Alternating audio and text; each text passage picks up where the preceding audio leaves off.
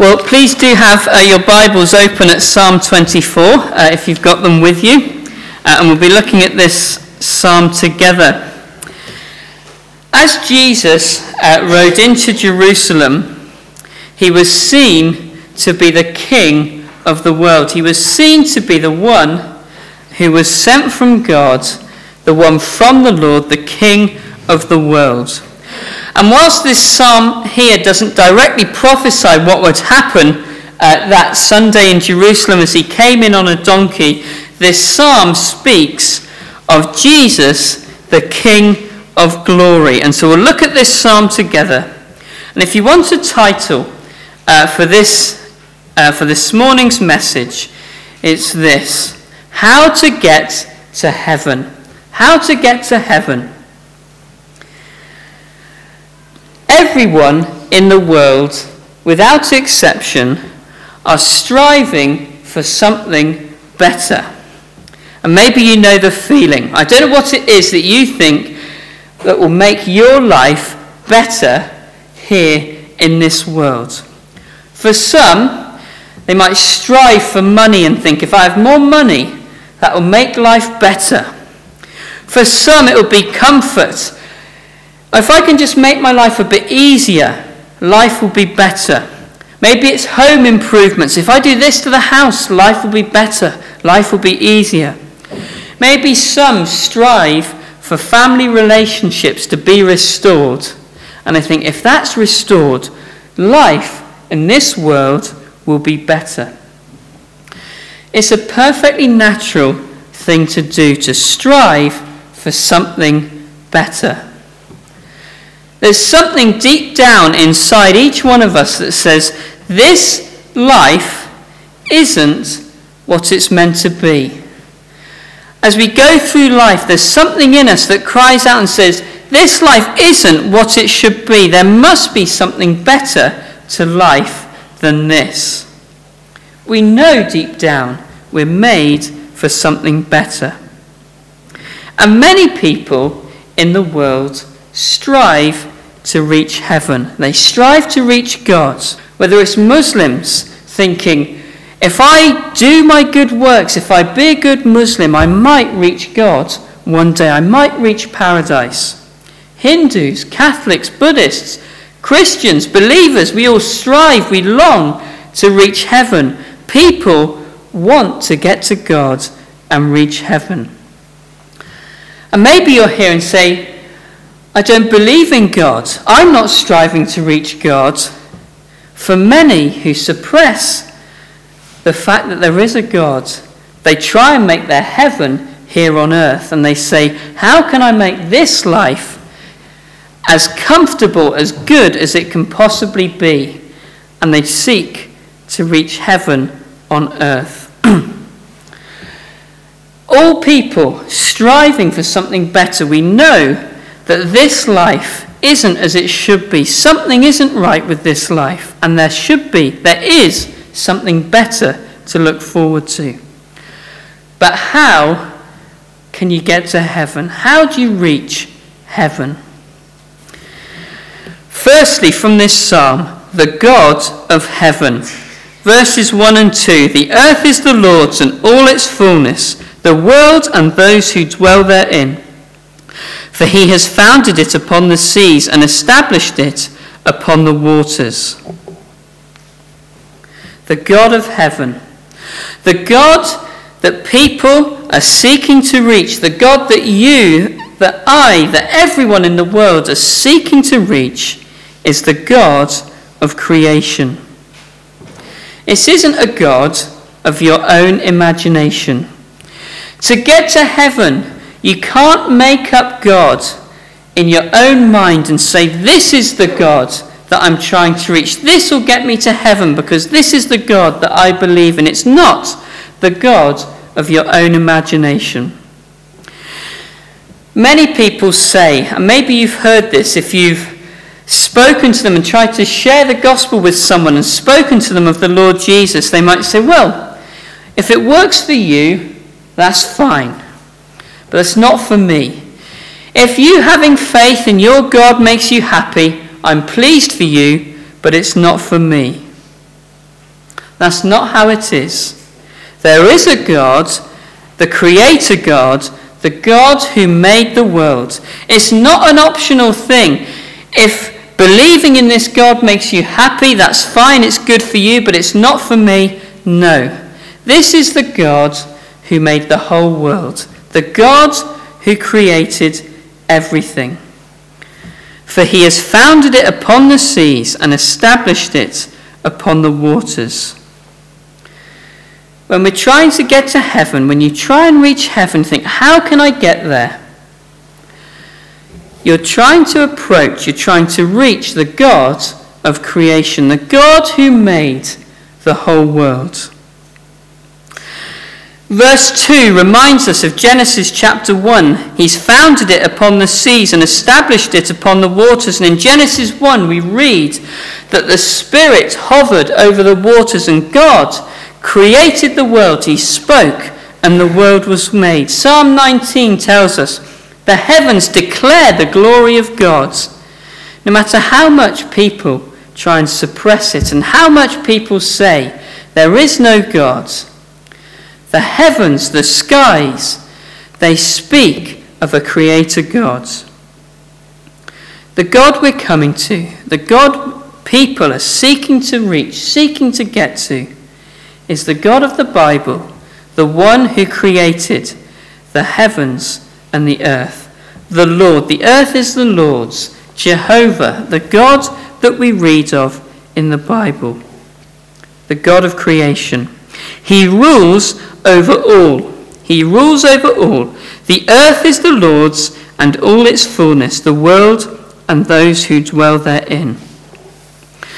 When you make something, it's yours to do with as you please. I don't know if you're an artist or a sculptor and you make things, you create things with your hands, but suppose you paint this great painting and you've taken time and effort and you've created a beautiful painting, maybe of the scenery around you, and you've spent time painting this and your work is finished, and someone comes along and spoils it, they ruin it, they put marker pen all over it, rip it up, they ruin your painting. You would be right and justified to say, you can't do that, that's mine, I created that. It's your creation, your painting. It's not for someone else to come and destroy. God created the world and he owns everything in the world. Everything you see around you, it's God's. The earth is the Lord's and all its fullness. The bricks that make up this building, they're God's. The trees, the flowers, the plants, God's. The chair that you're sitting on belongs to God. Everything in this world is God's. He made it. But every person in this world belongs to God. The world and those who dwell therein. Many people in this world, and maybe this is you, try and suppress the fact that there is a God and he has authority over your life. Many people say there is no God, he's not ruling over me. Maybe that's what you're saying this morning. I won't have God to rule over me. No matter how much you try and suppress it, the world and those who dwell therein, God does own you. He rules you because he made you. He rules you because he made you. And you aren't to live life as you please. You're to live life as pleases God. The world, a common theme in the world today is, well, if it feels good to you, do it. Live as you please. If it feels right, live that way. But that's wrong. God rules and owns your life. And so you're to live as pleases God. You're not your own to do with as you please. God created you. Acts 17, Paul is speaking to people who've never heard of the Lord Jesus, who've never heard of the God of the Bible, and he speaks of God and he says, in him we have life, we have breath, In him we live, in him we move.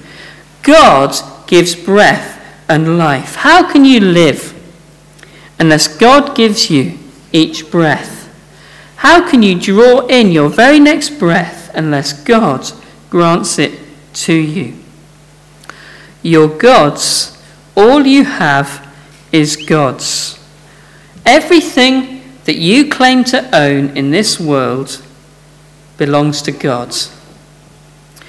You know the feeling when you borrow something from someone else.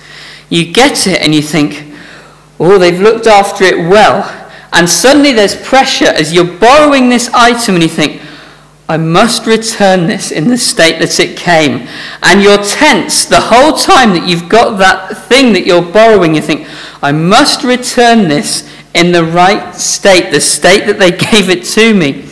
Maybe you've driven someone else's car and you come up to a speed bump, and in your own car you might sort of just fly over it because, well, it's your car.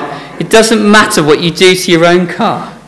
But when it's someone else's car, I can't damage their car. And so you go over that speed bump slowly. You know that feeling of borrowing something from someone else. You look after it because you don't want to have to go back to that person and say, I've broken it. Everything you claim to own in this world belongs to God. You're borrowing it from God. Whatever you have, think about where you live. Whatever's in that house, it belongs to God. You're borrowing it from God. How do you use those things that God gives you? Do you treat it as if you're borrowing it? You're just looking after it for God. It belongs to him, and he's given it to you as a gift to borrow. If God saw how you used the things that you own, would he be pleased? Would God use the things in your house the same way that you do? The furniture that you sit on, the TV that you watch, the radio that you listen to. If God was to use that object, would he use it in the same way that you would? It belongs to him. All the things that you own, you're to use in a way that's pleasing to God. So the God of heaven, he's the God of creation, he's the God who owns everything. This is the God that people are trying to reach, the owner of everything, the ruler of all, the God, the true God, the God of the Bible. So the God of heaven. Who can get to heaven? Who can get to heaven? Verses 3 to 6. Is it possible to reach the God who made the world? The God who spoke and this world came into existence. The God who owns everything in this world, who rules this world. Can anyone come into his presence? Can anyone approach this God? Verses 3 to 6, they tell us there is one way to approach God. Only one way to approach God. Who may ascend the hill of the Lord, or who may stand in his holy place? Verse 4, he who has clean hands and a pure heart, who has not lifted up his soul to an idol, nor sworn deceitfully. You can reach God, you can approach God, if you've got clean hands. Clean hands speak of actions, outward actions. If your actions in life are clean, you can approach God. If you can say that every single action in your life that you've ever taken is clean, is right, you can approach God. If you can say that you've never committed an action that's dirty, that's unclean, that's impure, that's wrong, you can come to God. The hands that you have, if they've never stolen, you can come to God. The body that you possess, if you've never used it in an impure, immoral way, you can come to God. If you've got clean hands, you can come to God. If you've got a pure heart, this speaks of inward purity, your thought life. Many will say, my actions are good, I'm a good person. But it goes further, your thought life. If you can say you've never had a wrong thought about someone else, all your thoughts have been pure, you've never hated anyone in your heart, if you've never done that, you can approach God, you can come into his presence. Who has not lifted up his soul to an idol. If you can say throughout all your life, you've only sought to worship God and never chased after anything else to satisfy you, you can come to God. Never worshipped anything other than God, you can approach him, you can come to him. Nor sworn deceitfully. You always speak what is right. If you've never told a lie, you can come to God. The way to God is perfection. Clean, pure, no blemishes. If you can say you've done all things, well, there's good news for you. You can come to God. There is a way to come to God. Many in the world will say, well, I'm a good person. I don't seek to harm anyone. And then you ask them, well, are you perfect? Well, no, I'm not perfect, but I'm good. My good is better than my bad. Many will say that. That's not what God says. Not good enough for God. Clean, pure. Perfection is required to get to heaven, to approach God. Perhaps you know the experience. You're doing a whitewash, and you put all the whitewashing in, and then it comes out pink. What's happened? One item of clothing has slipped into that wash, and what you thought was a clean whitewash, one item of clothing has slipped in, and it's stained the lot. And you think, how can just one item ruin the whole washing? It makes it all dirty. To come to God is perfection. One sin, one lie, one impure thought is enough to keep you out of heaven. As you read this, perhaps you're despondent. As I read it, I thought, despondency at first, as I thought, this isn't me. I don't come anywhere near. And perhaps you're thinking that you don't come even close to attaining to this standard. You look at your hands and you think, I don't even have one clean hand, one clean finger, one clean fingernail, let alone clean hands. You look at how your life has been just this last day, and you go back through your thoughts and your actions and your words, and you think the last day hasn't even got close to being perfect, to be pure. You can't get to God because your hands are dirty and your heart is impure. There's only one way to come to God. It's perfection.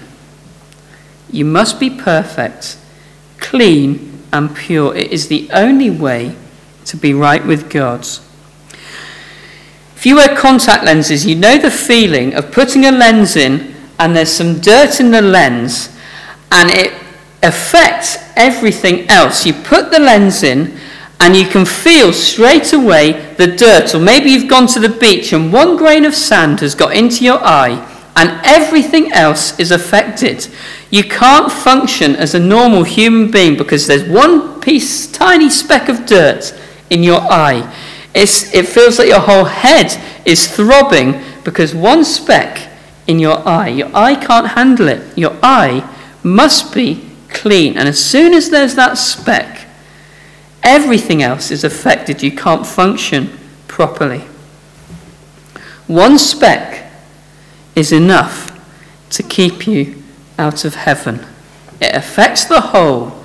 One thing wrong, one impure thought, enough to keep you out of heaven. But if it is you, if you can say you've got clean hands, a pure heart, not lifted up your soul to an idol, nor sworn deceitfully, there's great blessing for you. He shall receive blessing from the Lord and righteousness from the God of his salvation. God will say, not guilty, welcome into heaven. If you are clean, if you are pure, God will say, welcome, you're not guilty, come into heaven. Only God can declare someone righteous. Only God can say, someone is right in my eyes. Many people will justify themselves and say, I'm right in my own eyes. What I did, I think that was right. It was right to me. It seemed good to me. I was right. Only God can declare someone not guilty. This is Jacob, the generation of those who seek him, who seek your face. This is the true Israel. The true people of God are clean, pure, spotless people. The true people of God, God's family, are clean, spotless, and pure. We can't do it. You can't do it, can you? You think, one day I'll just live pure, and 10 minutes in, you know it's gone already. You can't live this way. So the God of heaven, the God of creation, who can get to heaven? Well, the one who is clean and pure.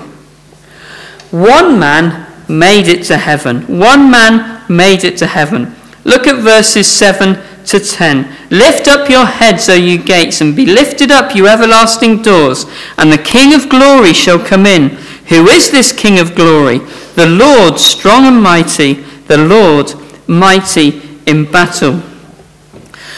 Go back for a moment to ancient Rome, and the scene as Rome, they're fighting a battle far away from Rome, on the borders of their empire. And so Rome sends out a great commander, a great warrior, to lead the army to fight the battle. And he fights and he wins the battle and subdues his enemies, and there's peace once again in those borders of the Roman Empire. The news gets back to Rome. The commander has won the battle. He's won the victory. He's defeated our enemies. And eventually the commander of the army comes back. And in ancient Rome, what would happen? The commander who won the great battle would be honoured by the emperor. And they pass through the streets of Rome in a chariot drawn by 4 horses. The crowds would be out praising him. He's won the battle. He's won the victory. They're welcoming back their commander who's won this great victory. And for that day, as he's going through the streets of Rome, he'd be as nearly as high as the emperor. Only the emperor would be above him that day. He'd be treated as if he was the emperor for that day, the crown on his head, triumphantly riding through with his captives behind him, the spoils of war, the banners would be flying, the people would be praising him. The great victory had been won. Here we see the King of the world triumphing. It speaks of Jesus Christ. And it's the herald cries out, lift up your heads, O you gates, be lifted up, you everlasting doors. Open the gates, let the King of glory come in. The one who's strong and mighty, the one who's mighty in battle, let him in. Open the gates wide, he's coming back. The Lord Jesus Christ, who left heaven, won the victory, and was welcomed back to heaven. The everlasting doors were opened. Heaven welcomed him back.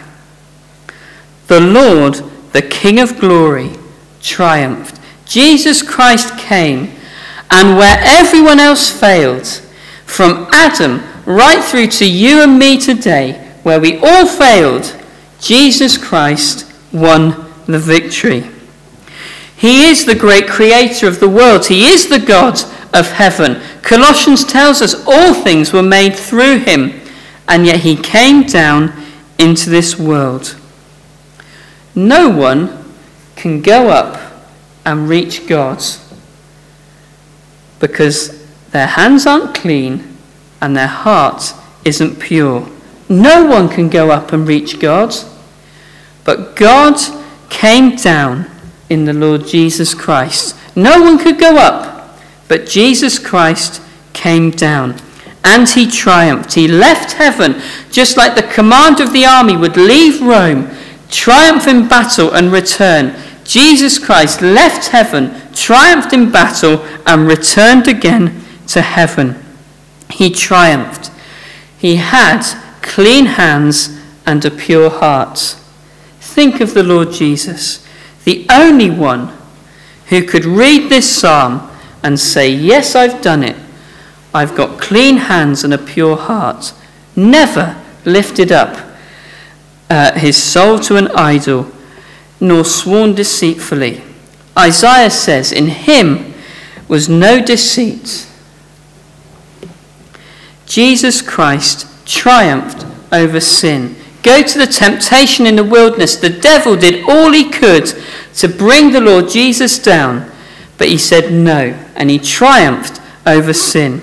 And throughout his 33 years, the devil kept trying to destroy the Lord Jesus. He tried it at his birth when Herod said, kill all the babies. But Jesus wouldn't. God protected him, and he couldn't be killed. He triumphed. He triumphed over the devil time and again as the devil did all he could to make him fall, to make him sin. He triumphed. He was sinless. He was spotless. He triumphed at the cross. He triumphed at the cross when the devil did his worst and caused Judas to betray him, caused the Romans to kill him. Jesus Christ was accomplishing the work that he came to do. He did no wrong, and he triumphed at the cross as he dealt with sin. He made atonement for sin. He'd offered a sacrifice once for sins, and then he sat down at the right hand of God. The Lord Jesus, throughout his life, perfect, and went to the cross and triumphed at the cross as he paid for sins, as he satisfied God's anger at sin. He paid for sin and he triumphed at the cross. He bore all the anger of God at sin in himself on the cross, and he triumphed. The work that he'd come to do was finished. He'd lived the life, the clean hands and the pure heart, and he died the death that he didn't deserve. And he triumphed over the grave. He triumphed in his life. He triumphed at the cross. He triumphed over the grave. And as God saw the work that the Lord Jesus had done in paying for sin, in atoning for sin, he raised him up and said, I'm pleased with his work. I'm satisfied that sin has been dealt with. And the great punishment from sin, death, was beaten as Jesus rose from the grave. O death, where is your sting? The Lord Jesus triumphed over the grave. And as Rome, they'd welcome back their warrior who'd gone into battle. They'd fling the gates open. The warrior would come in and be praised by the inhabitants of Rome. As Jesus left heaven, he triumphed in his life, he triumphed in his death, he triumphed as he rose again. Heaven's gates were opened wide as the Lord Jesus came into heaven. He ascended again, and he entered heaven to the praise of angels. He'd done the work, he'd won the victory that God the Father had sent him to do. The Lord Jesus Christ, the only one who had clean hands and a pure heart, heaven's gates could not stay shut for him. They had to welcome him in. He was clean. He'd won the victory. You'll notice that verses 9 and 10, they almost repeat verses 7 and 8. Lift up your heads, O ye gates, lift up, you everlasting doors, and the King of glory shall come in. Who is this King of glory? The Lord of hosts. He is the King of glory. Heaven's gates will open again. Heaven's gates will open again as Jesus returns to this world. They've opened already to let Jesus through and to let Jesus enter. But as Jesus returns to this world, heaven's gates will open again. And they'll open for all his people. The Lord of hosts, he'll bring a host with him to heaven. The work that the Lord Jesus has done was sufficient to bring many people to heaven. Heaven's gates will open to you if you've got clean hands and a pure heart. You can have clean hands and a pure heart. Not on your own merit, not on your own strength, can you do what is right and have clean hands and a pure heart. But 2 Corinthians tells us that God made the Lord Jesus, who knew no sin, God made him who knew no sin to become sin for us, that we might receive the righteousness of God in him. God put on Jesus my sin, and as I trust the Lord Jesus, I get all the goodness of Jesus for myself. You can know what it is to have clean hands. You can know what it is to be righteous. As you trust in the Lord Jesus, as you realize he's the only one who lived the life that you should have lived, he's the only one who had clean hands and a pure heart. As you trust him, all your sin is put on Christ, and all his goodness is given to you, so that when God looks at you, he doesn't see all your sinful actions. He doesn't see all your sinful thoughts. But instead, he sees all the goodness of the Lord Jesus Christ. To get to heaven, you must have clean hands and a pure heart. You cannot do it in your own strength. Take the goodness of the Lord Jesus for yourself. Take his death on the cross for you and say, he died for me, he paid for my sin on the cross, and take all his goodness on yourself.